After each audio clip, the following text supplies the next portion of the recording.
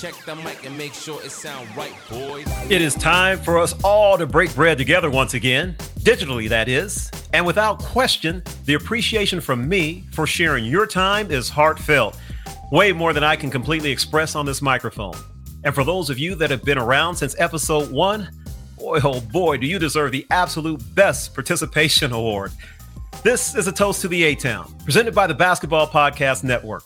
I'm your host, Andre Aldridge, and as the Hawks are trying to tighten things up heading to the playoffs, man, do I have a super special guest that's going to talk about resilience and adapting to the road ahead when the plotted plan isn't working out as easy as one might have hoped. More on that in a moment. First, let's take care of a little business. Basketball season won't be around forever, so get in on all the action now with DraftKings, the leader in one-day fantasy sports. DraftKings is giving new players a free shot at millions of dollars in total prizes. Claim your free shot at millions of dollars in total prizes when using code TBPN during sign-up. Playing daily fantasy basketball is simple. Just pick your lineup, stay under the salary cap, and see how your team stacks up against the competition. Feel the sweat like never before. Every dunk, steal, and assist means so much more with a DraftKings daily fantasy lineup. With DraftKings, payday comes every day for players. So what are you waiting for? Head to the app now. Download the DraftKings app now and use code TBPN during sign-up. This week, DraftKings is putting you in the action with a free shot at millions of dollars in total prizes. That's code TBPN, and you can get a free shot at millions of dollars in total prizes only at DraftKings. Minimum $5 deposit required. Eligibility restrictions apply. See DraftKings.com for details. Now let's focus on the task at hand for our Atlanta Hawks. Once you're inside of 10 games remaining in the regular season, what's the most important thing for our side? Well, a couple of things are very clear. Working on the road is hard, and that gets exponentially tougher once the playoffs start. The Hawks were going to work in Philadelphia for a second consecutive game as I'm putting this episode together.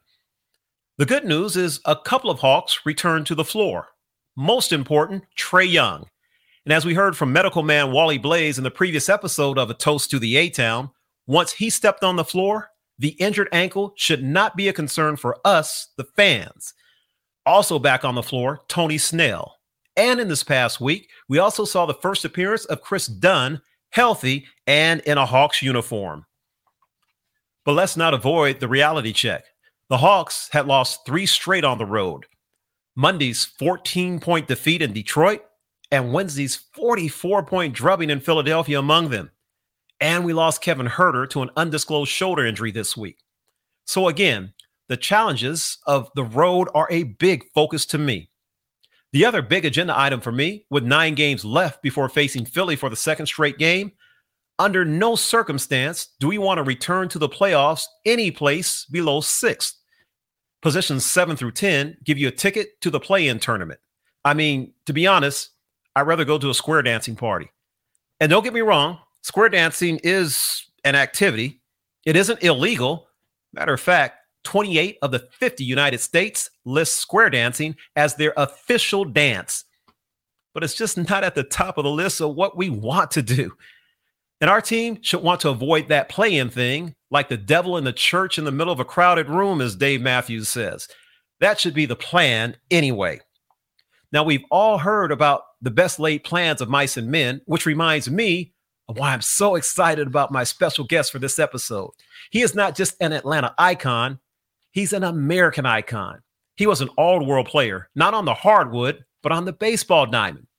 He did hoop growing up, no surprise there, but the road to stardom did not start off well, at least here in Atlanta for him.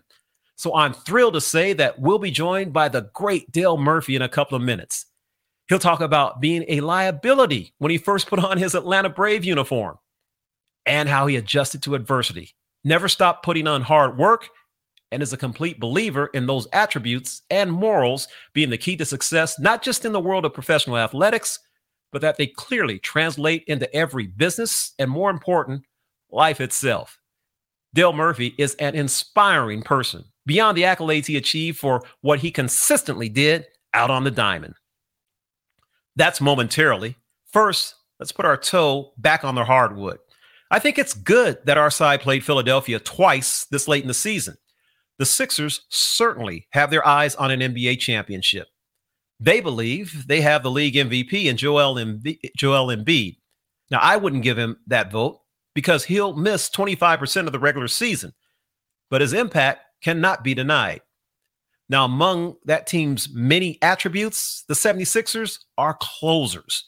Before facing our side on Friday night, the 76ers had led at halftime in 33 games this season. They'd gone on to win 30 of those games, a 30-3 record with a halftime lead. But are they 44 points better than the Hawks? In a battle with a reasonably healthy squad for our side, absolutely not. But they are deep. Atlanta native Dwight Howard thinks that he's going to get a second consecutive championship ring this season. Former Hawks great Doc Rivers is giving this current group of Sixers their best shot at making that happen. Now, I said, what happens if our squad is reasonably healthy? Well, that is definitely the hope as we work down the stretch. Again, not for the excuses, but just the facts, ma'am. Heading into Friday night's action, the Orlando Magic, who have just been devastated this season with injuries, had lost 330 man games to injury, by far a league high. Second on that list, the Hawks at 265. Now, depending on how teams officially list injuries, different companies list that metric differently. But it's unquestioned how badly the Hawks have been bitten by the injury bug this season. Hopefully, there's a return for Kevin Huerter in the near future from the shoulder injury that he's dealing with right now. And since Huerter was also an outstanding baseball player in upstate New York, well, that's a subliminal message for me to make this episode a little bit bigger as we mix our round ball discussion with some serious hardball. You know, every guest I've had here on A Toast to the A-Town has been special, and we've had some incredible athletes. And heroes from the Diamonds have been well represented. Now, we spent time with Brian Jordan, who played a lot of basketball growing up in Baltimore, Kenny Lofton, who went to college on a basketball scholarship, and Paul Bird, who had stories of shooting hoops on Dale Brown's court at LSU and talking round ball with John Wooden. All right, those are all accomplished guys and friends. But I can honestly say I'm about to spend some time with the most athletic baseball icon we've ever had on the show. Now, when the Superstation TBS was exploding across the nation, he's a big reason people from coast to coast were following the Atlanta Braves and rooting for the Atlanta Braves. He's a reason, folks, that, well, a whole lot of kids, all shapes, sizes, and colors, were fighting to wear jersey number 3 on their respective teams. Now, he's modest, so I'm not going to embarrass him. But before I bring him on, I just want to touch on some of the awards. You hear me? Some of the awards he picked up while representing the Atlanta Braves. All right. Youngest player in history to win back-to-back MVP awards, 1982 and 83. He was a 7-time All-Star, a 5-time Gold Glove winner. That would be consecutively. 4-time Silver Slugger Award. Roberto Clemente Award winner, Atlanta Braves Hall of Famer. The number 3 jersey, oh yeah, retired by the Atlanta Braves. Bart Giamatti Award, Lou Gehrig Memorial Award. Oh, he was on the cover of Sports Illustrated 3 times. And when I say there's somebody who really needs no introduction, this definitely is a man who needs no introduction. So we are beyond thrilled to have us here, join us on a Toast to the A-Town. None other than number 3, Dale Murphy. Murph, thanks for joining us, man. How you doing? Doing great. Thanks for that intro, man. I gotta listen to that recording every morning when I wake up. And look, we didn't have time to give it all to him, Murph. But I mean, I'm just stating facts here. The beauty of it is that you are everything you represented your whole entire career, man. So we're going to talk about some of that greatness, some of the wonderful numbers and stuff. But I want to take you back, Murph, to Portland, where you're from. And of course, the first question is, did you hoop a little bit growing up? Was basketball a sport? I played basketball. So here's my basketball story. I got injured. I obviously started concentrating on baseball. So I actually missed a year. I skipped a year of basketball to recover from surgery so I could play baseball. But I did play. Our team went to the playoffs, Oregon State playoffs, which was a big deal back then. And I think I got one letter from one college. I think it was Idaho State. My problem in basketball was I went through that growth spurt sophomore year, so I got taller, but I got slower. I was you know how you go through those growths, right? Everything's got to catch up. But I had a blast playing basketball, and I just got to say this. And you mentioned TBS, and I'm sure we're going to talk a lot about it. But when you were talking about, did you mention John Wooden? Someone. So what's crazy? Paul Bird, who we all love. So Paul Bird, between him playing baseball at LSU and being on a national championship team, he just hung out on the baseball. So the fact that he knew Dale Brown when he was pitching for the Angels, John Wooden happened to wander in there. I got you. And because he knew Dale Brown and stuff, he ended up talking to John Wooden for like 20 minutes, which he said was a great day in his life. That is way cool. Never met John Wooden personally, but he was a baseball fan and he watched the Braves on TBS. And I found that out, a few years ago. Someone said, you were one of John Wooden's favorites. Just want you to know. And I was like, oh my gosh. And growing up in Oregon what was it back then? The Pac-10, the Pac-8. Pac-8, when UCLA would come to town and play Oregon State. I mean, it was incredible. So the other connection to basketball that I'm really thankful for is the Blazers. I remember when the Blazers, we were like, what's going on? We got an NBA team. We'd go down there. I remember I walked right by Wilt Chamberlain. I got courtside seats once against the Celtics. I got a loose ball, didn't know what to do with it. Threw it back to John Havlicek, and got to have dinner with John Havlicek in West Palm Beach one day during spring training, and I shared that story with him. But the Blazers are part of the DNA. I was going through the 70s in high school, and we were there when they announced the name, the Portland Trail Blazers. Everybody booed. And Jeff Petrie, Rookie of the Year. I think he was co-Rookie of the Year with Dave Cowens. I can't remember, but one of the first books I read was The Open Man by Dave DeBusschere. I waited outside the locker room when they played the Knicks and got Dave DeBusschere to sign it. I was probably, a freshman. So, I love hoops. I tried not to foul out in high school. That was my main goal. If I could finish the game. But I have great memories about basketball in Oregon. But yeah, I ended up playing baseball and got drafted by the Braves in '74, and off I went. You know what? Let me stick with you. Throw it again. We're so thrilled to have you. So I'm not going to do like I do every episode and make it about me, but we're a little bit about me. So when I worked at ESPN, one of our coordinating producers was a guy named Chris Ramsey. And me being a basketball guy my whole life, Chris Ramsey was Dr. Jack Ramsey's son. Oh, cool. And of course, Dr. Jack ended up working ESPN radio and stuff. And for those of you who may be too young and don't want to hit the YouTube yet, so Dr. Jack was the coach of the great Portland Trail Blazers, and that was even though they had the big redhead and Bill Walton. The system, the greatness of everything is Jack Ramsey, and that's whether Portland, that's whether Buffalo, all of it. So I got the chance to work with Dr. Jack and work kind of for his son and everything. And I always tell all the kids, it's a huge world, but it's a small world. And I keep learning that my entire life. Let's get you onto the diamond though. So first of all, we talk about the Hall of Fame numbers to anybody that's a fan of the Braves or anybody that watched you play. So we all say that. I know you don't make a big deal out of that, but that just is what it is for those of us that watched you, Dale. But the start of your career, some folks might not remember that you had 19 days as a catcher, and could we honestly say they weren't good ones?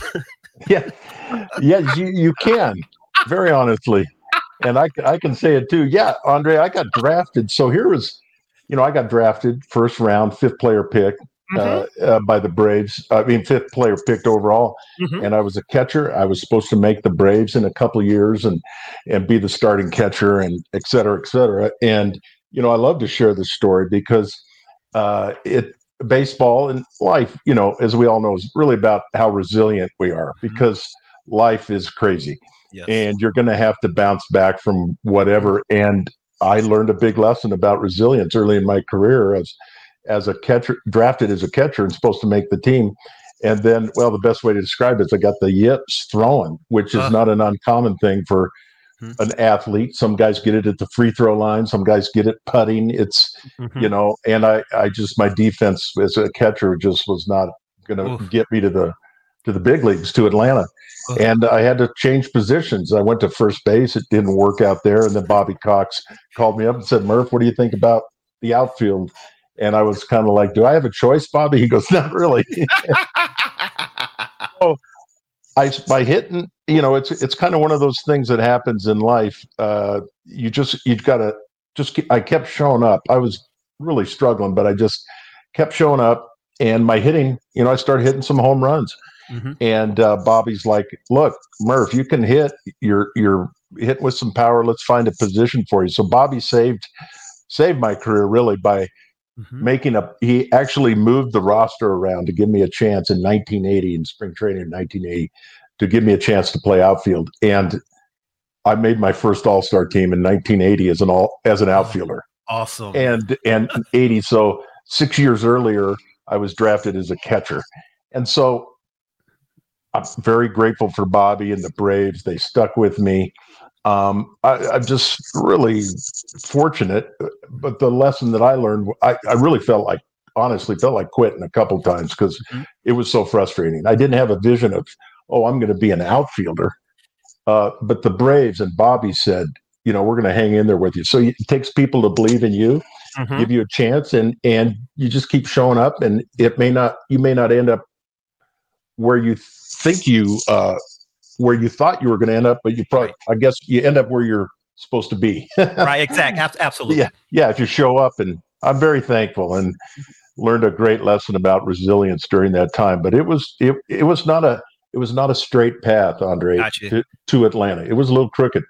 I think going back, and I grew up in San Diego, so maybe even a little bit knowing the Padres' entire history and a little before your era, I believe, but there was a hotshot prospect, I believe, who was from the state of Georgia, who was a catcher, a guy by the name of Mike Ivy. Yeah. And I think Mike Ivy is the same kind of thing.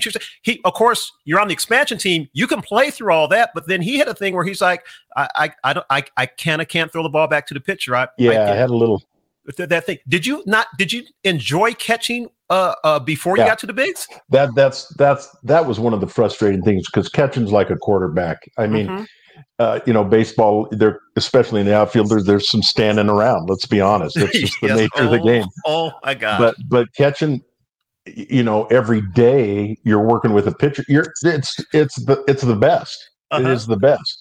And you're working with a different guy every day that has different stuff, different personality. You're trying to get the other team out. You're working together every day. It's intense. It's fun.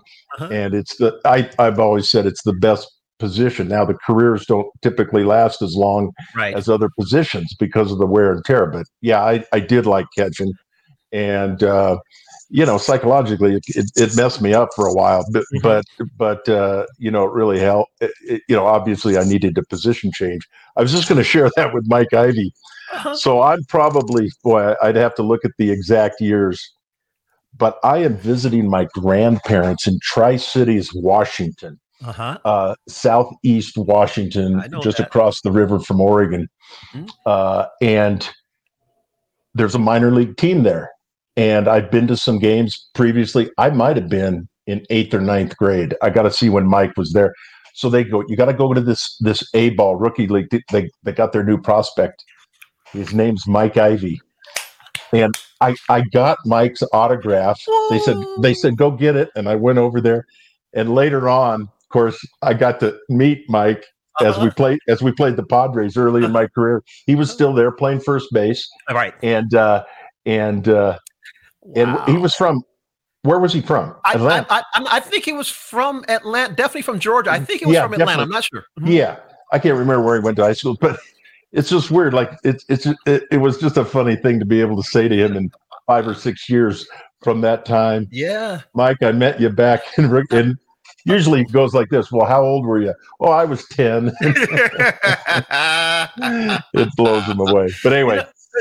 So Dale, it's funny. You bring up the outfield, and Kenny Lofton has been a friend of mine for a long time, and Kenny's like there's no middle ground with Kenny. People either like him a lot or they don't like him a lot. A lot of my friends are that way. John Calipari's a friend of mine. There's no middle ground. But you know what, Dale, if you're a friend of mine, I'm going to speak up for you and say my relationship with that person is my relationship with that person. But I bring up Kenny because for knowing him for what I did, he ends up coming to the Yankees during when I'm living in New York.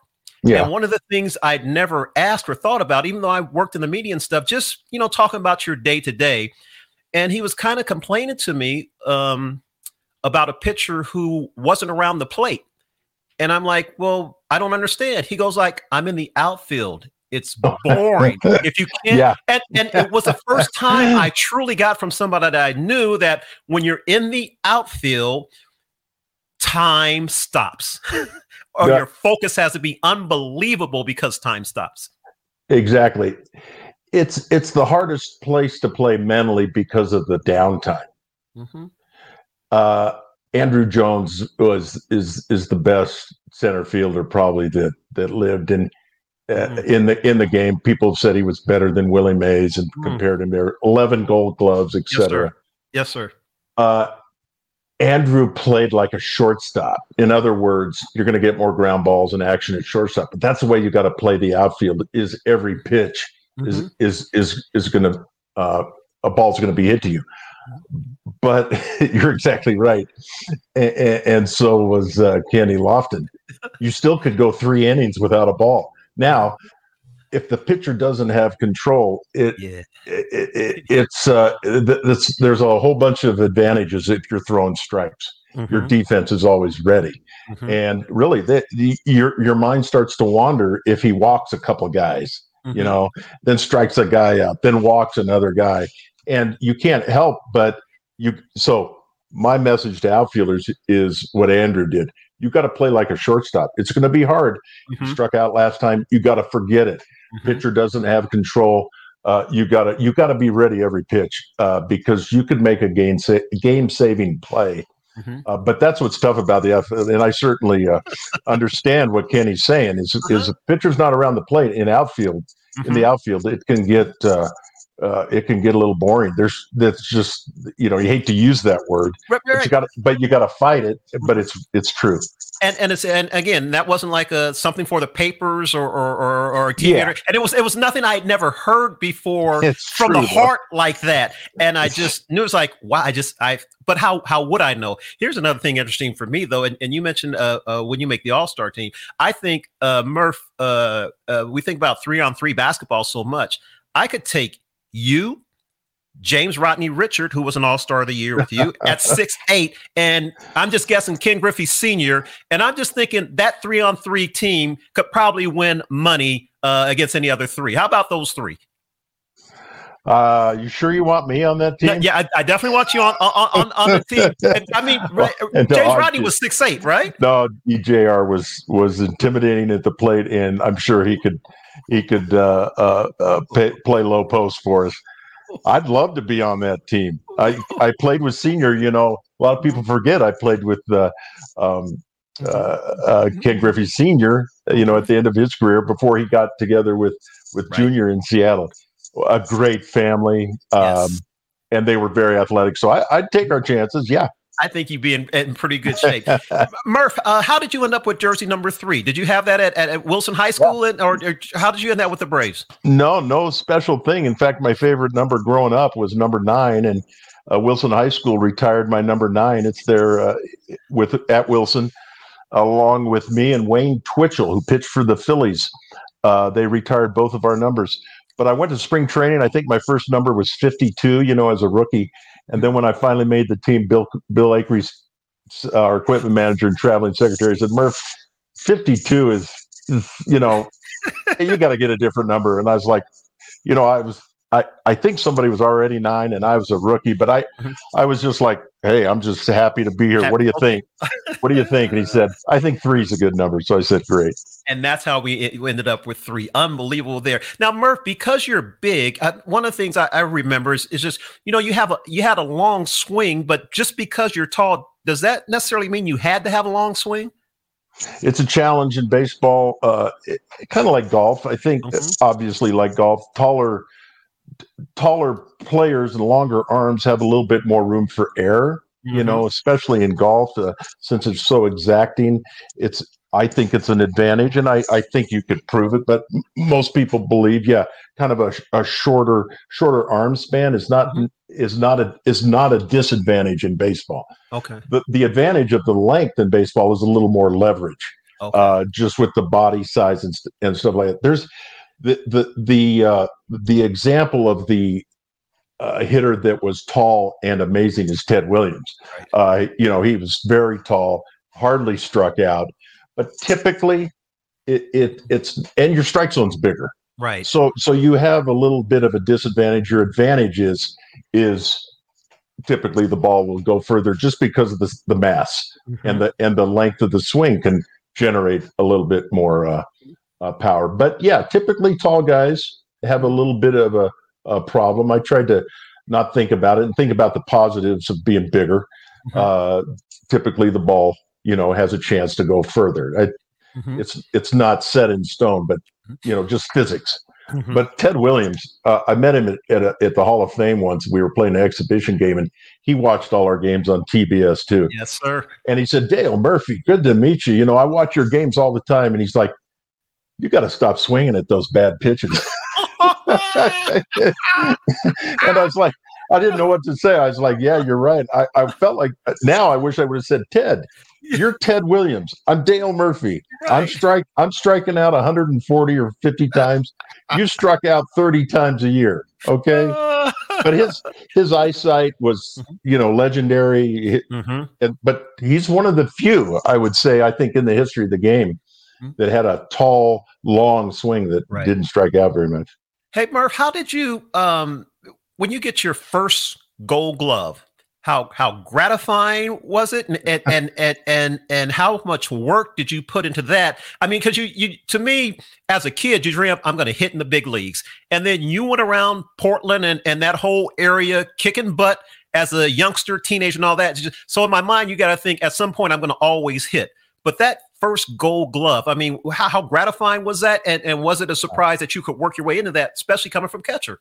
That's an interesting question that I don't get asked a lot. I mean, I get asked a lot about the Gold Gloves, or it's mentioned, but they don't ask me because it really is a really important part of my career.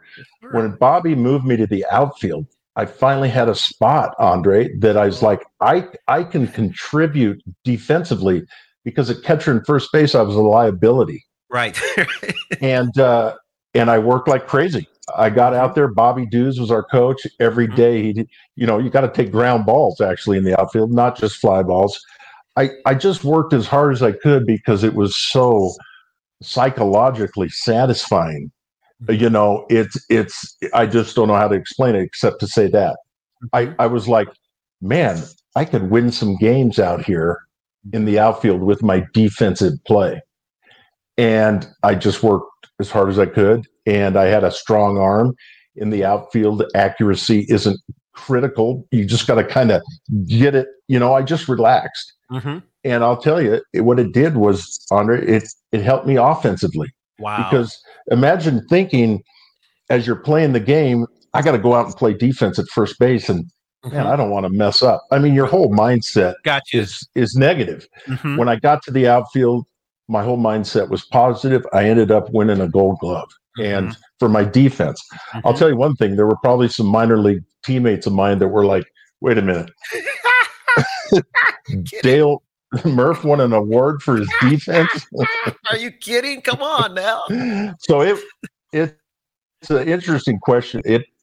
I think it really led to my winning the MVP awards. I really do. Hey, Murph, it set me up. Let me ask you, think about this too. Okay, so for the Braves that I've watched forever, and I'm just going to focus on defense for a little bit. Otis Nixon, ridiculous defense. I'm watching him climb the wall. The Atlanta native Marquise Grissom. I mentioned Kenny Lofton, the stolen bases, but him running around out there. Yourself. And for all of that greatness we see, and I'm leaving guys out and stuff, in my mind as a non-player, Andrew is almost a cut above that defensively. Yes. Is it fair to say that? Yeah, it is. I mean, to not say it probably just isn't, you haven't seen him play or. Yes. And Andrew was, you don't win 11 Gold Gloves just it's a vote that I don't think it's statistically, it's not like Andrew had the best fielding percentage. Right. At least when I played, what it was who is the guy that's going to win you games out there, and it's voted. I don't know who votes on it anymore. But the point is, it's like, no, Andrew Jones is the best for 11 years. I mean, that's crazy. He not only had a great arm, great speed, great anticipation, but again, he played center field like a shortstop. I'll tell you one thing that people do not talk about, Andre, about the strength of Andre Jones. He played shallow. Ooh. He played closer to second base than anyone I've ever seen. Ooh, now, man. You say, well, what's that mean? That means when there's a guy on second and you're the third base coach and Andrew gets a single thrown to him, that third base coach knows that Andrew's right there. Mm-hmm. Most of us played deeper because we were a little nervous about the ball going over our head, which is not what you should think. What you should think, like Andrew did, was I'm going to play in. If the ball goes over my head, I'm going to go get it, but I'm going to stop that guy scoring from second. And he was incredible. So wow. In a lot of ways, and he's there's no question he's a cut above of all of us. And mm-hmm. I think anyone in the game, really. I saw Willie play a little bit, but Bobby Cox said Andrew played better than Willie Mays, so I'll take that. There you go. End of the story there. Hey, Murph, one of the things about sports is that it's unfair, but it's always a part of sports. If people are going to compare this, and compare that. Not going to do that. We may do that when we get you on another time. Sure. One of the things that should never ever change, and it speaks to who you are, whether you are a athlete, whether you are a fan, whether you're an American, to me, and it's in some of the books that you have written, and it's all about approaching the games the right way. Okay, so guess what that means? Honesty, not cheating. And you believe in that from a youth standpoint. And I know that's something that you've always believed, a core value. And that's something that goes above size, race, right. Location, any of that. Was that ingrained to you at a young age? Yeah, I think I'm very thankful for my parents, but it isn't necessarily, I think they sat me down and said, hey, you played the game the right way. Mm-hmm. But it was just obvious to me as I started to play, and as I got into high school, my coach Jack Dunn taught us all how to play the right way, and then I go through the minor leagues, and then what happened? A lot of those books, that book for kids is written as a response to the steroid issues. Yes. Here's the thing about bending rules, and so the message to youth is to kids when I tell them is, look. Play the game the right way. Do it honestly. But not only the game, but your life, because it's your legacy. That's all you're left with after you're done is your legacy. People don't care how many home runs you hit. People don't care how many, what's your legacy? And if you did things the right way, you know what they're going to say about you? They're going to say you did things the right way. What else that's the highest compliment you can receive. The challenge is to get that long-term view to mm-hmm. kids. But that's what I tell them. I'll say, look, I'm an old guy, you're young, but someday, before you know it, you're going to be done playing. Mm-hmm. Do it the right way. And people will respect you for whatever happens. And I also love the fact that in that you also said that for the youth, that what's important, that every kid can't make a team. Every kid can't be out there, but these are values. It's important for you as a youngster, whether you can be on the debate team or whether you're in the marching band or whether you're in any type of activity. You really encourage that, Dale. Absolutely. I mean, obviously I'm involved in sports, but I ended up with an artist, a lawyer, a professor, 3 boys that had some time in the NFL.